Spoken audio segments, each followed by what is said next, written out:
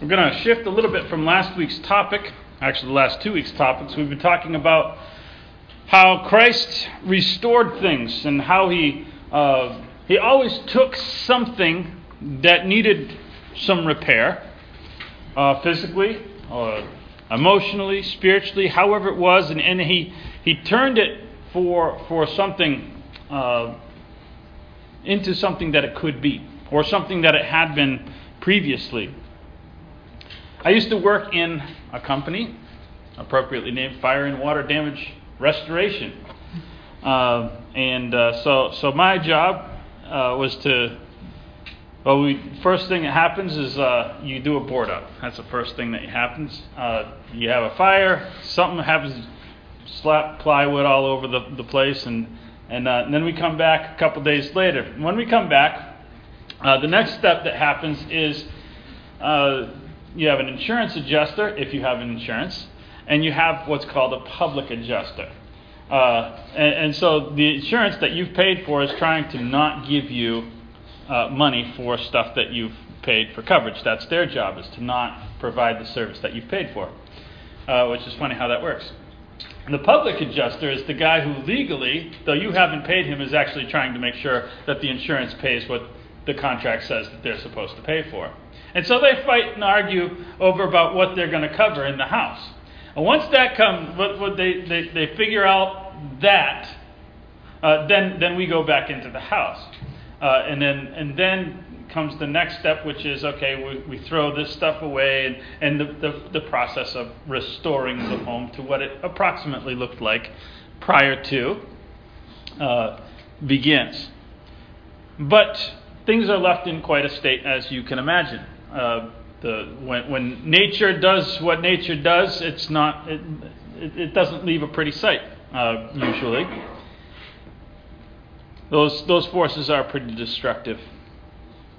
And so we would go in and we'd take off the boards and everything, and we see evidence of the other destructive force of nature, which is fire personnel.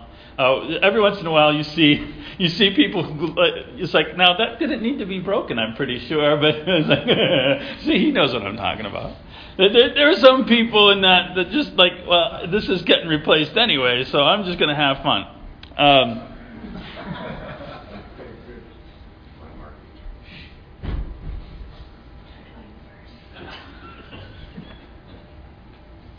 But in that process, when the people come back in and see stuff that's not replaceable by insurance,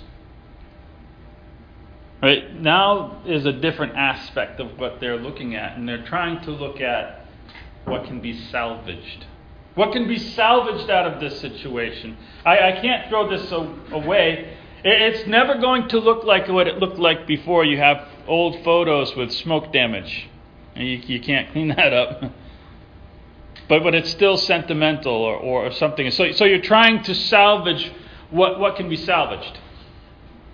And because there's still value attached to it. What can be salvaged? And that's one of the things that Jesus did. It will never, there are some things, and we're going to look at something, they might not ever be the same as what they were, but they still can be salvaged. Some things can be salvaged and they're not too worse for the wear. And we're going to look at some instances of both. Two scenarios from as opposite of a source as we possibly can. So let's start in John chapter 2. In John chapter 2,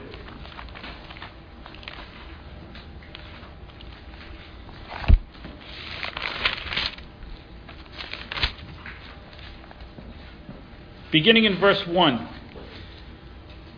On the third day there was a wedding in Cana of Galilee, and the mother of Jesus was there. Now both Jesus and his disciples were invited to the wedding, and when they ran out of wine, the mother of Jesus said to him, "They have no wine." Jesus said to her, "Woman, what does your concern have to do with me? My hour is not yet come." His mother said to the servants, "Whatever he says to you, do it." Now there was 6 water pots of stone, according to the manner of purification of the Jews. That means they washed their feet in them, containing 20 or 30 gallons apiece. Jesus said to them, "Fill the water pots with water." And they filled them up to the brim. And he said, "Draw some out now and take it to the master of the feast." And they took it. And when the master of the feast had tasted the water that had been turned to wine, and did not know where it came from, but the servants who took the water knew where that came from. The master of the feast called the bridegroom and said to them, every man at the beginning sets out the good wine, and when the guests have well drunk, then they bring out the inferior. You have kept the good wine until now. And this is the beginning of the signs that Jesus did in Cana of Galilee and manifested his glory, and the disciples believed in him. Now, this is kind of the one miracle in all of the miracles that we kind of think, well, Jesus was just doing a tune-up, just see what he could do. Turning water to wine. I mean, it's neat, but, not sure if I'm going to ready for the big raising people from the dead ones yet. We'll start off small. We'll just turn water, just change some elements around here. What was Jesus doing? What significance? I mean, when you raise somebody from the dead or cast out a demon, that's pretty big. You can see some of the things that Jesus is restoring and doing. And what in the world does this have to do with salvaging something? Now, as we said, our attention gets drawn to so many things when we read these stories. Probably the one area that gets drawn to the most is Mary and inserting herself into the picture and how Jesus deals with that. And no, Jesus calling her woman was not a term of disrespect, not like, hey, old lady. This was a term of respect. It was like, ma'am. He addresses her very respectfully in their culture. He says, ma'am, I need to politely tell you that this is my ministry, and I'm not going to be taking orders from you from this point. But why does Jesus perform this miracle? Part of me wonders if Jesus was getting ready to do this anyway, and maybe Mary kind of has the sense of intuition, and they're all on the same wavelength, and she kind of jumped the gun and didn't let Jesus do that. And if that's the case, that kind of steals the thunder a little bit from Jesus. But I believe that everything that Jesus did had a real benefit. I start from that premise. This wasn't just a kind of a tune-up, just kind of a practice run at doing miracles. And it might seem to have less significance, but I don't believe... We've seen Jesus do some things that maybe look less significant physically. I mean, healing a person with an edema is not as significant as, say, raising a paraplegic and then letting him walk again. Those are different levels of comfort that you're alleviating. But spiritually, this was something significant he did as well. There are two ceremonies, and by language we don't know which one this is, for a wedding. And this is called a wedding. Which one is it? There are two wedding ceremonies in Jewish culture at this point in time. Most of the parables of Jesus center around the second one. Well, here's the order of events. So there's a wedding ceremony hosted by the bride and the bride's family. That is when the marriage technically starts. They're not living together at that point. And so most marriages were arranged by the parents still. And so the man would go to the bride's, everybody would go over to the bride's parents' house, and the wedding ceremony took place. Right? The first wedding ceremony. And the contract, vows were made, contract signed, or however that looked. It was a formal contract between the parents, I assume. Then the groom left. No wifey. Groom by himself. There's not much of a honeymoon there. And so he goes and he prepares a place. Remember the story? I go to prepare a place for you, of course, and so that's taken from this idea. He goes, takes about a year. He gets set up. He's been trained. He's been probably young 16-year-old kid, typically, maybe a little older. Sometimes older men married a younger girl, whatever. But he sets up shop. When he's ready, he makes his return. Remember the story of the virgins out there waiting, and not always known exactly when he was going to come back. And when he comes back, he makes a procession through the town. And it picks up people as it gets going, and it's like a big parade, right? And the whole town comes out. If you've watched Fiddler on the Roof, you've seen a Jewish wedding. And the whole procession is going down. And they're going to go, and they go now to the groom's house. He picks up the woman, like the last bit, picks her up, and then they go to the groom's house for the big feast. And that's what most of the parables of Jesus center on when he's talking about parables of Christ's return and the Father and being in heaven. And this is the final wedding. Now there's only one word in Greek because the Greeks don't have this custom. So they don't have this idea. So they just got one word. So it's impossible for us to read this and know which one it is. I believe that it's likely the first one. And there's a reason for that.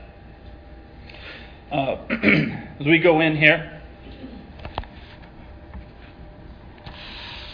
what he's salvaging, or potentially salvaging, we are familiar with some of the questions about marriage posed to Jesus. Matthew chapter 5.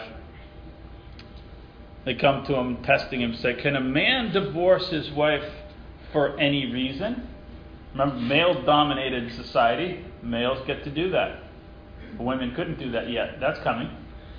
But at this point, it was a male thing. And we've talked about how this affects a society, that the men just could run off and like, I want a new one, and that's that. And what that does to a society, what that does to the children, the effects of that. And because it's a largely parent thing, parents drove that decision a lot of times. Reputation. And public humiliation is a big deal. Formal ceremonies are a big deal. We don't get this like, okay, so you're at the reception and something goes wrong. What's the deal?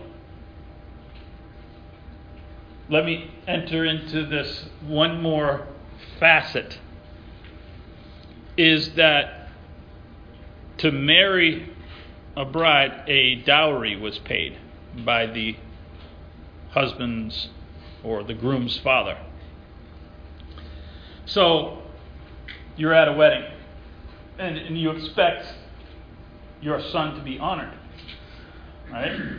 You expect your son to be honored, and things aren't like, are you skimping on stuff? What's the deal? What happened to that nice dowry? You hawk that away for something? Where did that go to? You can't even afford enough stuff. And all of a sudden, you have the male's side of things being very offended. And you have a wedding that might not make it a couple of hours, in other words, and get annulled. By the parents. Not by the groom.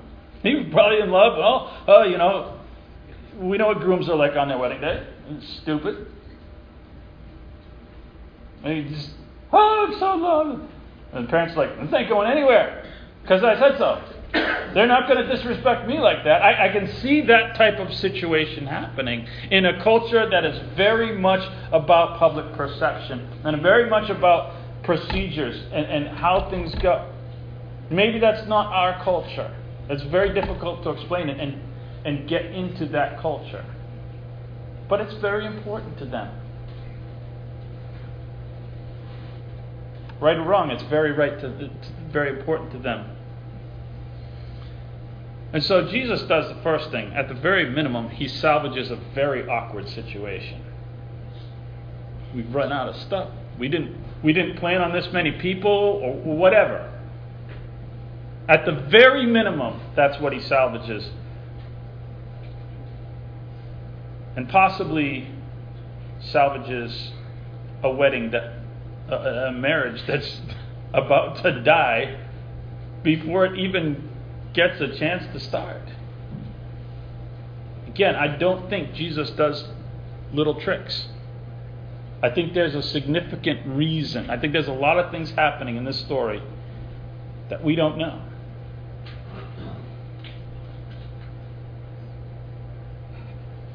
Jesus salvages things. And to begin his ministry salvaging family. When that was what he was about. We've seen marriages and family come under assault in our society. Oh, and we notice what's available in the news. Oh, the recent news especially, right? Sometimes good, sometimes bad. We notice stories. This year, USA Today nominated a man for Woman of the Year. Yeah, did you know that? A lawyer by the name of Richard Levine just won the Woman of the Year award, USA Today. We've seen Amazon and Uber and Levi's come out this last couple of weeks and say, "Oh, don't worry about the Supreme Court. We'll pay, should things go sideways, we'll pay our employees money to make sure that it can get to a state where abortions are still available."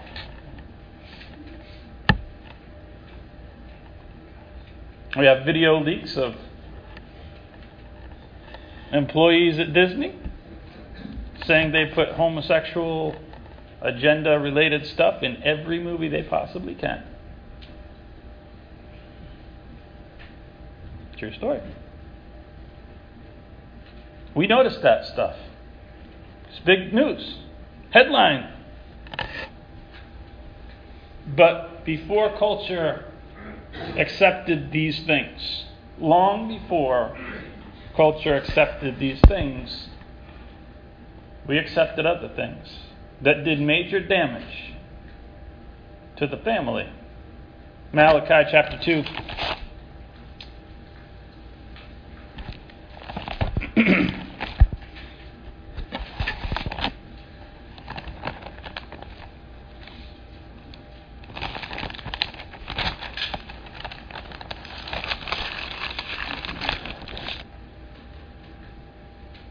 Malachi chapter 2, verse 16. The Lord God of Israel says, "I hate divorce. It covers one's garments with violence, says the Lord of hosts. Therefore, take heed to your spirit that you do not deal treacherously." Now, I don't know what that means when he says that it covers your garments with violence. I don't know if he's talking metaphorically, that it's spiritually violent to people, or if he's talking about the consequences that we've talked about, the societal consequences naturally that come from broken marriages that children are raised with. Both are true. Both could be equally what he's referencing.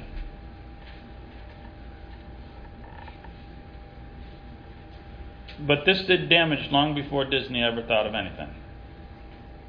This was doing damage hundreds of years before Christ even came.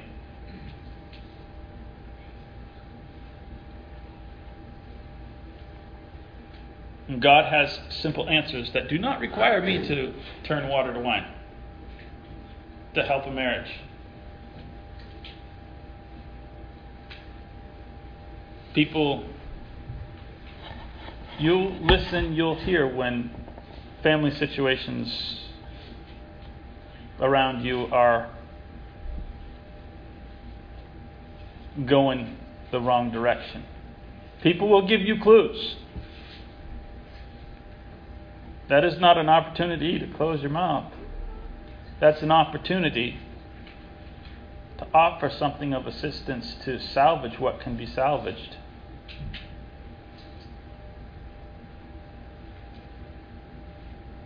Guy talking about his nagging wife. Hear that. Hear that.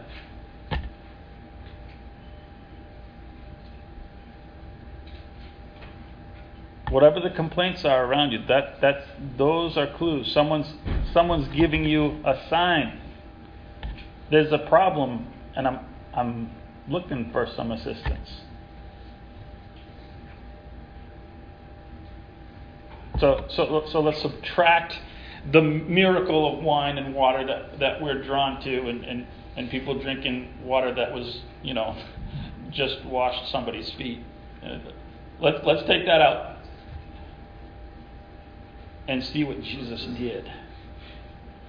Let's look at the second one that he salvages. As I say, we're going to go to the exact opposite end of the spectrum. We go from a wedding and the beautiful purity of a wedding, and we go all the way over to John chapter 8.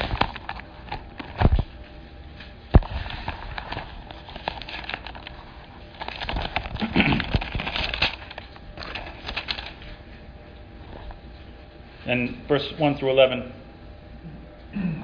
It says, Jesus went to the Mount of Olives.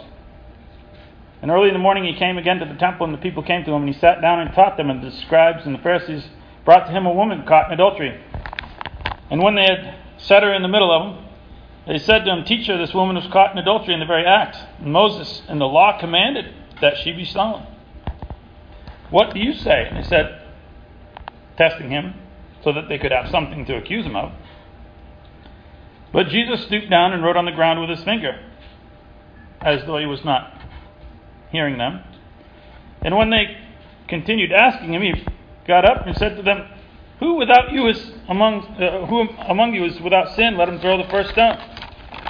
Again he stepped down and wrote on the ground, and those who heard it, being convicted by their conscience, went out one by one, beginning with the oldest now to the youngest. And Jesus was left alone, standing in the midst. And when Jesus had raised himself up again and saw no one but the woman,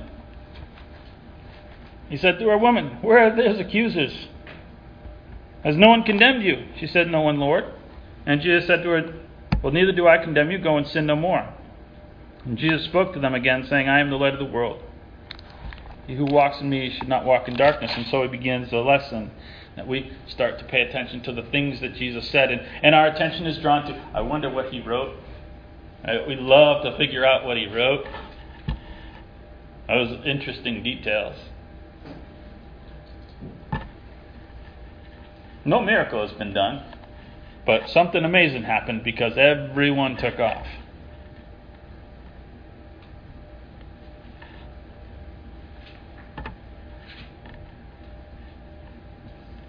And culture has changed.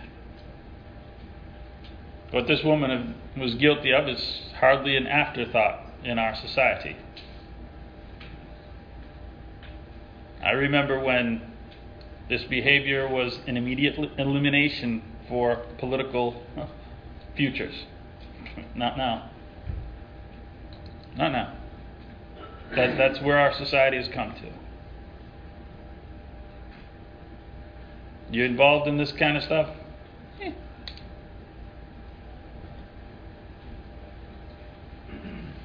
We have apps available to download on your phone, to where you can even arrange for any flavor of breaking your wedding vows. Just for that.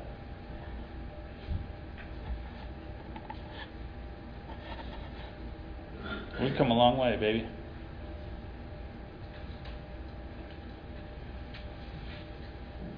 I assume we are now well beyond Paul Simon's 50 ways to leave your lover.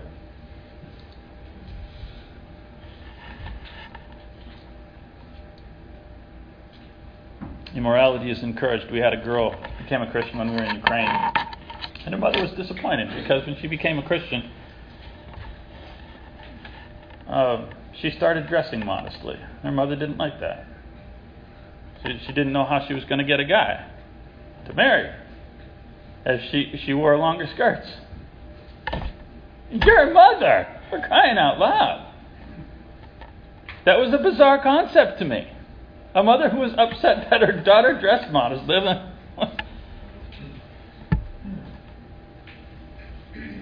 Isaiah says, Woe to those who call good evil and evil good.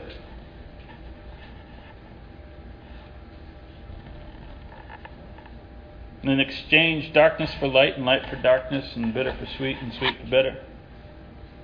Woe to those. And we live in a society we live in a society that criticized the vice president because he honored his wife by refusing to even go to lunch with another woman in a one-on-one setting. That was just a vile thing to do. It's like, that's calling good evil. That's the definition. While upholding all these other things.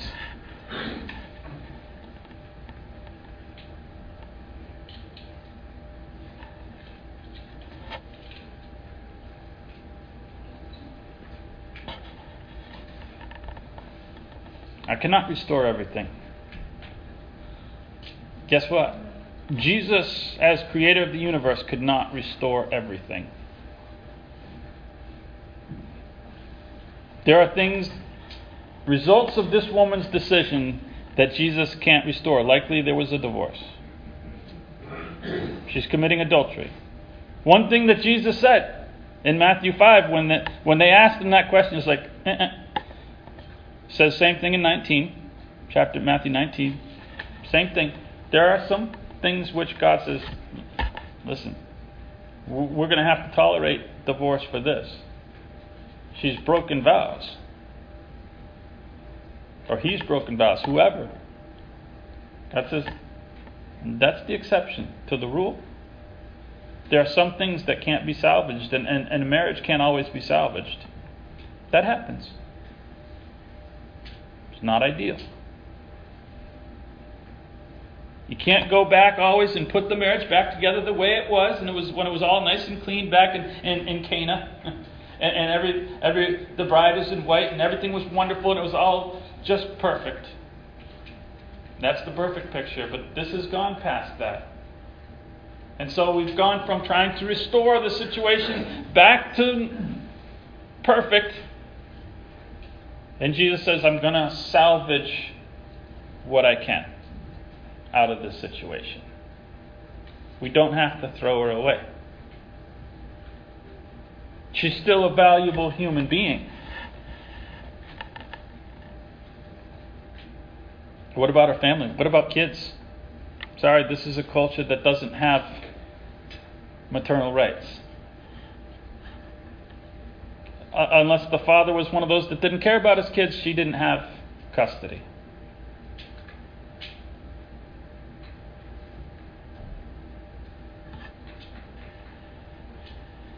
What of her reputation? That might be a long time coming.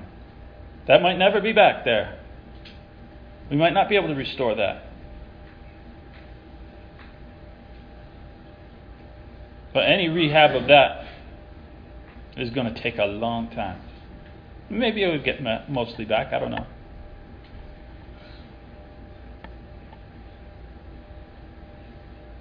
When we can't restore, we salvage what we can. Christ sends her away forgiven.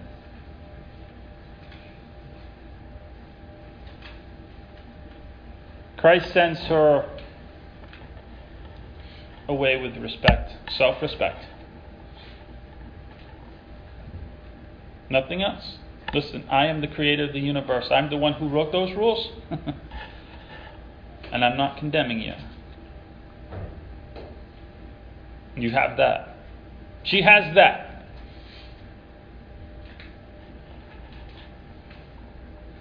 God of the universe treats her and speaks to her with respect. That's something. Though she doesn't deserve it. And so Jesus is salvaging her self-worth. Who she is as a person, who she is in relationship to God. Which is the most important thing. And we live in a culture where people have thrown that away.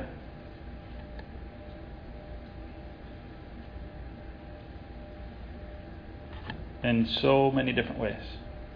They treat themselves as no value, and maybe many here have been in a place where we've treated ourselves less than what God made us to be. I would say about 100% of us here probably have treated ourselves with less respect than God made us to treat ourselves with.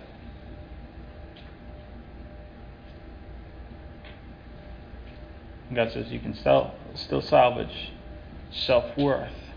Understanding where it comes from, that it doesn't come through all these other things.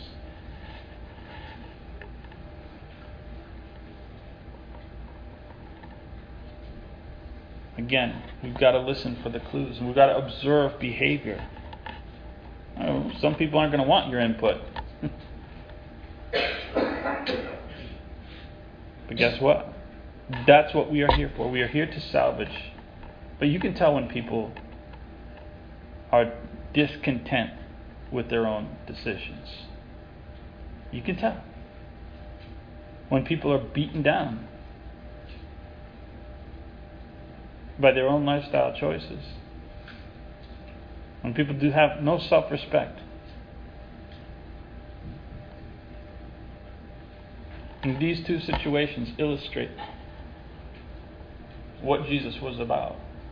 In two, as I say, two completely opposite moments. As pure and wonderful as things can be, and as low down as things can get.